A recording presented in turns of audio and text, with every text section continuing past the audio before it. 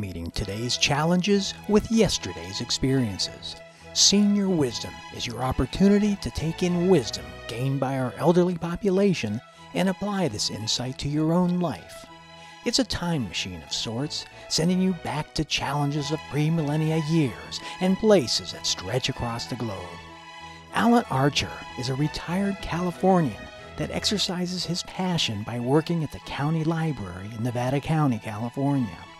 He leads the library in promoting and supporting literacy programs to help motivated youth, adults, and blind and visually impaired individuals in improving their reading skills.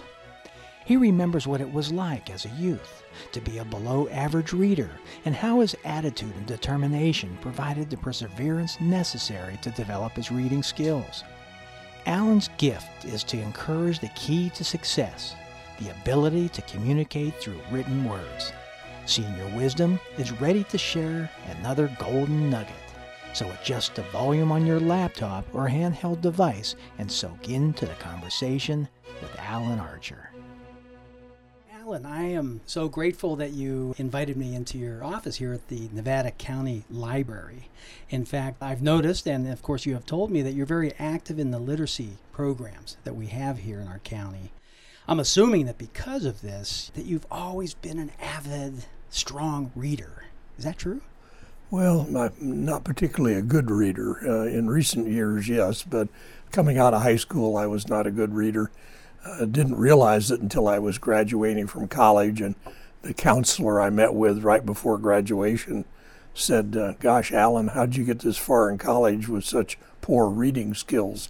And that's when I found out that I really didn't read that well. Of course, I knew it anyway, just instinctively, but... Well, it probably didn't feel very good hearing somebody tell you that. Well, it explained why I had so much trouble reading history and things of that nature and getting it to stick with me. Yeah, well, it can become quite an obstacle for finding your way through life. Where were you raised? Down in the valley between Fresno and Bakersfield, Lindsay, California. Lindsay, so is that farming country? Yes, a little town of about 5,000. Citrus, oranges, grapefruit, olives.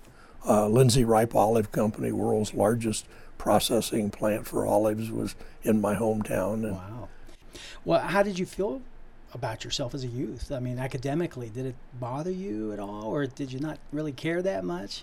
It just seemed harder than than other people seemed to be experiencing. I would read things, I would have to reread them 2 and 3 times sometimes in order, and I couldn't seem to keep my mind focused on what I was reading. I'd be reading, looking at the words, but not really reading them and understanding them. So, I remember that for myself. I'd read the paragraph. Yeah, this was back in elementary school. I'd read the paragraph, and then it was as if I never read anything because I had it just didn't get absorbed. Correct. And I think for some of us, we think more with our hands and, the feeling of, touch. You've got to work with it, and rather than read words with our eyes off a piece of paper. Yeah, some people are good audio learners, some are good visual learners, and others it's tactile and kinesthetic. And if you're not a good visual reader in our society, that's pretty tough because most things are in textbooks or on computer screens now, so you have to be a good visual reader. So then how did you find your way into becoming an advocate of literacy? Well, I worked in industry for about 30 some odd years as a human resources manager, and I worked in manufacturing types of facilities. The employees that we had in those companies, many of them were not well educated. Many of them were from other countries and had come here and were trying to learn English. And we found that we had to do a lot of extra training in order to get them to where they were good at what they were doing and capable of moving up in our organization. They were good people and hard workers, but it's just that they didn't have the literacy skills of reading and writing to handle the jobs that they move up in. And that kind of robs you of a workforce in a sense as an employer if your people aren't capable of moving up in your own organization. Well, I mean, we have to read directions, workflows, processes on how to do our jobs. Fill out the production reports. That's right. Yeah, and you can't make calculations. There are a lot of things of just being a machine operator out in the plant or a forklift driver, and you're taking care of inventory of materials that you're loading on a truck and bills of lading and that sort of thing. So it's there's a lot of important stuff that goes on, and the employee wants to be a good employee and do the right thing, but a lot of mistakes can come about as a result of them just not having the skills. So I discovered it then, and then after I kind of semi-retired and so on, I ran across this job, which is a part-time job working in a literacy program for adults and helping them improve their reading and writing. And I found out more about it then, and have become, once you get involved in it, it becomes a real avid situation in your life, Well, how much connection then have you had with people who actually aren't that great at reading? Are you directly one-on-one with them? I run the program. I'm the director of an adult literacy program. We have, right now, we have 61 students. I get volunteer tutors, train them, match them up one-on-one with the students. They meet once a week for about an hour and a half, and I do an assessment on the student to find out what their deficiencies are and what they need, and in terms of reading and writing and grammar and spelling and vocabulary and all that.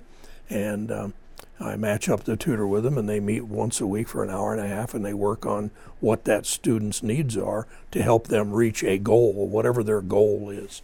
And so that's pretty much the program. And some people are with us for a year or so, and then I have others that have been with us for years, trying to bring their skills up to par. I suppose it even goes beyond kids. I mean, are adults in the program? This is an adult program. You have to be 16 or older and not still enrolled in school. So we don't try to compete with the school system and so on. But the needs are huge in our society. Then you have the adult group that have already been through school and are struggling, people who dropped out of high school or who graduated from high school like I did with skills that weren't as strong as they needed to be. And then you have the blind and visually impaired who need to learn Braille, and because Braille is kind of their ticket to getting good employment and so on, and gaining that independence of being someone with a disability, but capable of leading their own life and fulfilling their needs and so on. I would say most of the people that are in our program, most people with literacy problems, are probably in a lower income bracket. Poverty and literacy kind of go together, unfortunately, pretty strongly. Welfare, unemployment. It's difficult to get a good job if you are not fully literate. You end up getting the kind of the dregs of jobs, part-time, temporary, intermittent, low pay, no benefits, no career track to it, just an existence type of thing. And this is why you end up with needing welfare and unemployment and living off of those types of things. And frankly, I think this pushes some people into the criminal world, is because they can't get employed properly and make a living and support a family and all of that. And this is not to say that all criminals are, get there because of literacy issues, but they estimate that 2/3 of the people who are inmates have poor literacy skills. So there's got to be a strong correlation there. And are you finding that a common attitude is, oh my God, I can't read, and you know what? This is overwhelming. How am I ever going to understand the written word? Yeah, and it's an embarrassment to the people. They're humiliated at the situation that they're in, particularly if they're born and raised in this country where you have free educational system and so on. They really don't know in many cases how to deal with that. A lot of them may not even realize the degree to which literacy and their poor skills are contributing to the problems that they're having and so on. When a kid drops out of high school, maybe because he or she can't do well in their classes, they're so frustrated by that, they decide, oh, to heck with it, I'll drop out and I'll get a job and I'll get my own apartment and I'll get myself a car and I'll be in good shape then. They don't realize that they are committing a certain type of suicide, in a sense, in quotes, for their life by dropping out and not getting that education. It is harder and harder now to get a job, particularly if you're a high school dropout. Yeah. So the golden nugget, I have a feeling it has something to do with perseverance in learning reading. Exactly. Persistence is an extremely important thing. Is sticking with it until you accomplish an adequate level of literacy. Not everybody needs the same level. We don't need all to be PhDs or master's degrees or college degrees, but you may need a certificate to become a sheet metal worker or to become an automobile technician or whatever it might be. Or you may need to take certain classes and on-the-job training to be a good plumber or carpenter or whatever it might be. And, we have demand for all of those kinds of jobs, and they're all great jobs to have. I mean, you can make a darn good living as a carpenter or plumber or whatever, given the right economy. The economy we're in right now isn't anything to write home to mother about, but certainly, the level of literacy that's needed is different for each person. And for them to stick with it long enough to achieve what they need to and to be able to then get the jobs that they need to support themselves and have a good life. So then what would you convey as far as encouragement for somebody to stick it out? I mean, does it require as little as a half hour a day or an hour a day, maybe a certain type of emphasis, attempting to read, maybe with somebody? How do we apply this to people today? Well, I think there are like three categories. For the little children thing, the learning to read by the end of the third grade, this is something where the parents and kind of our society, we have to make sure that children get that education that they need. What happens is little kids drift away from it, and it's like building a house. You have to have that foundation in before you build the house. And if you don't, then if you put in a sloppy foundation, then you're going to have trouble with that house standing. And that's the way a person's life is.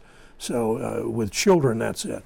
Then adults, if they've already been through the schooling system and so on, there are programs throughout the United States like this. Here in California, we have over 100 programs like this one in libraries. They're free. There is no charge to the adult to come to that program and get help with reading and writing. The tutors are volunteer tutors.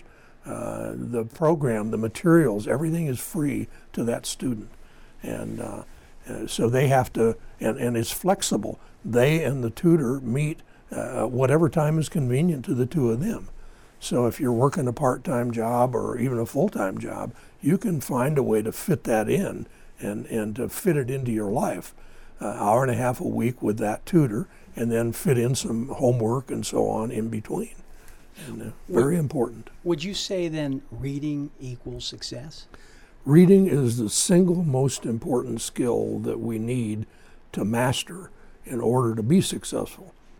And this is not to say that math and science and all the other things aren't important. Certainly they are. But if you don't learn to read, you're probably not going to learn those things.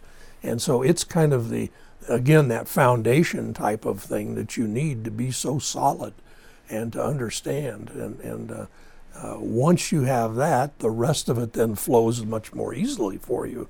And you have that kind of a ticket into the rest of those things. So it sounds like no matter where we live in our country or even in another country, they probably operate in a similar fashion, make a path to the library. Throughout the United States, there are literally thousands of programs like this one here. Every state in the union has it. And all you do is go to the library and say, where's the nearest literacy program? and they'll direct you there. So what is one word that would encourage somebody who would like to do something like this to actually do it? One word. Persevere.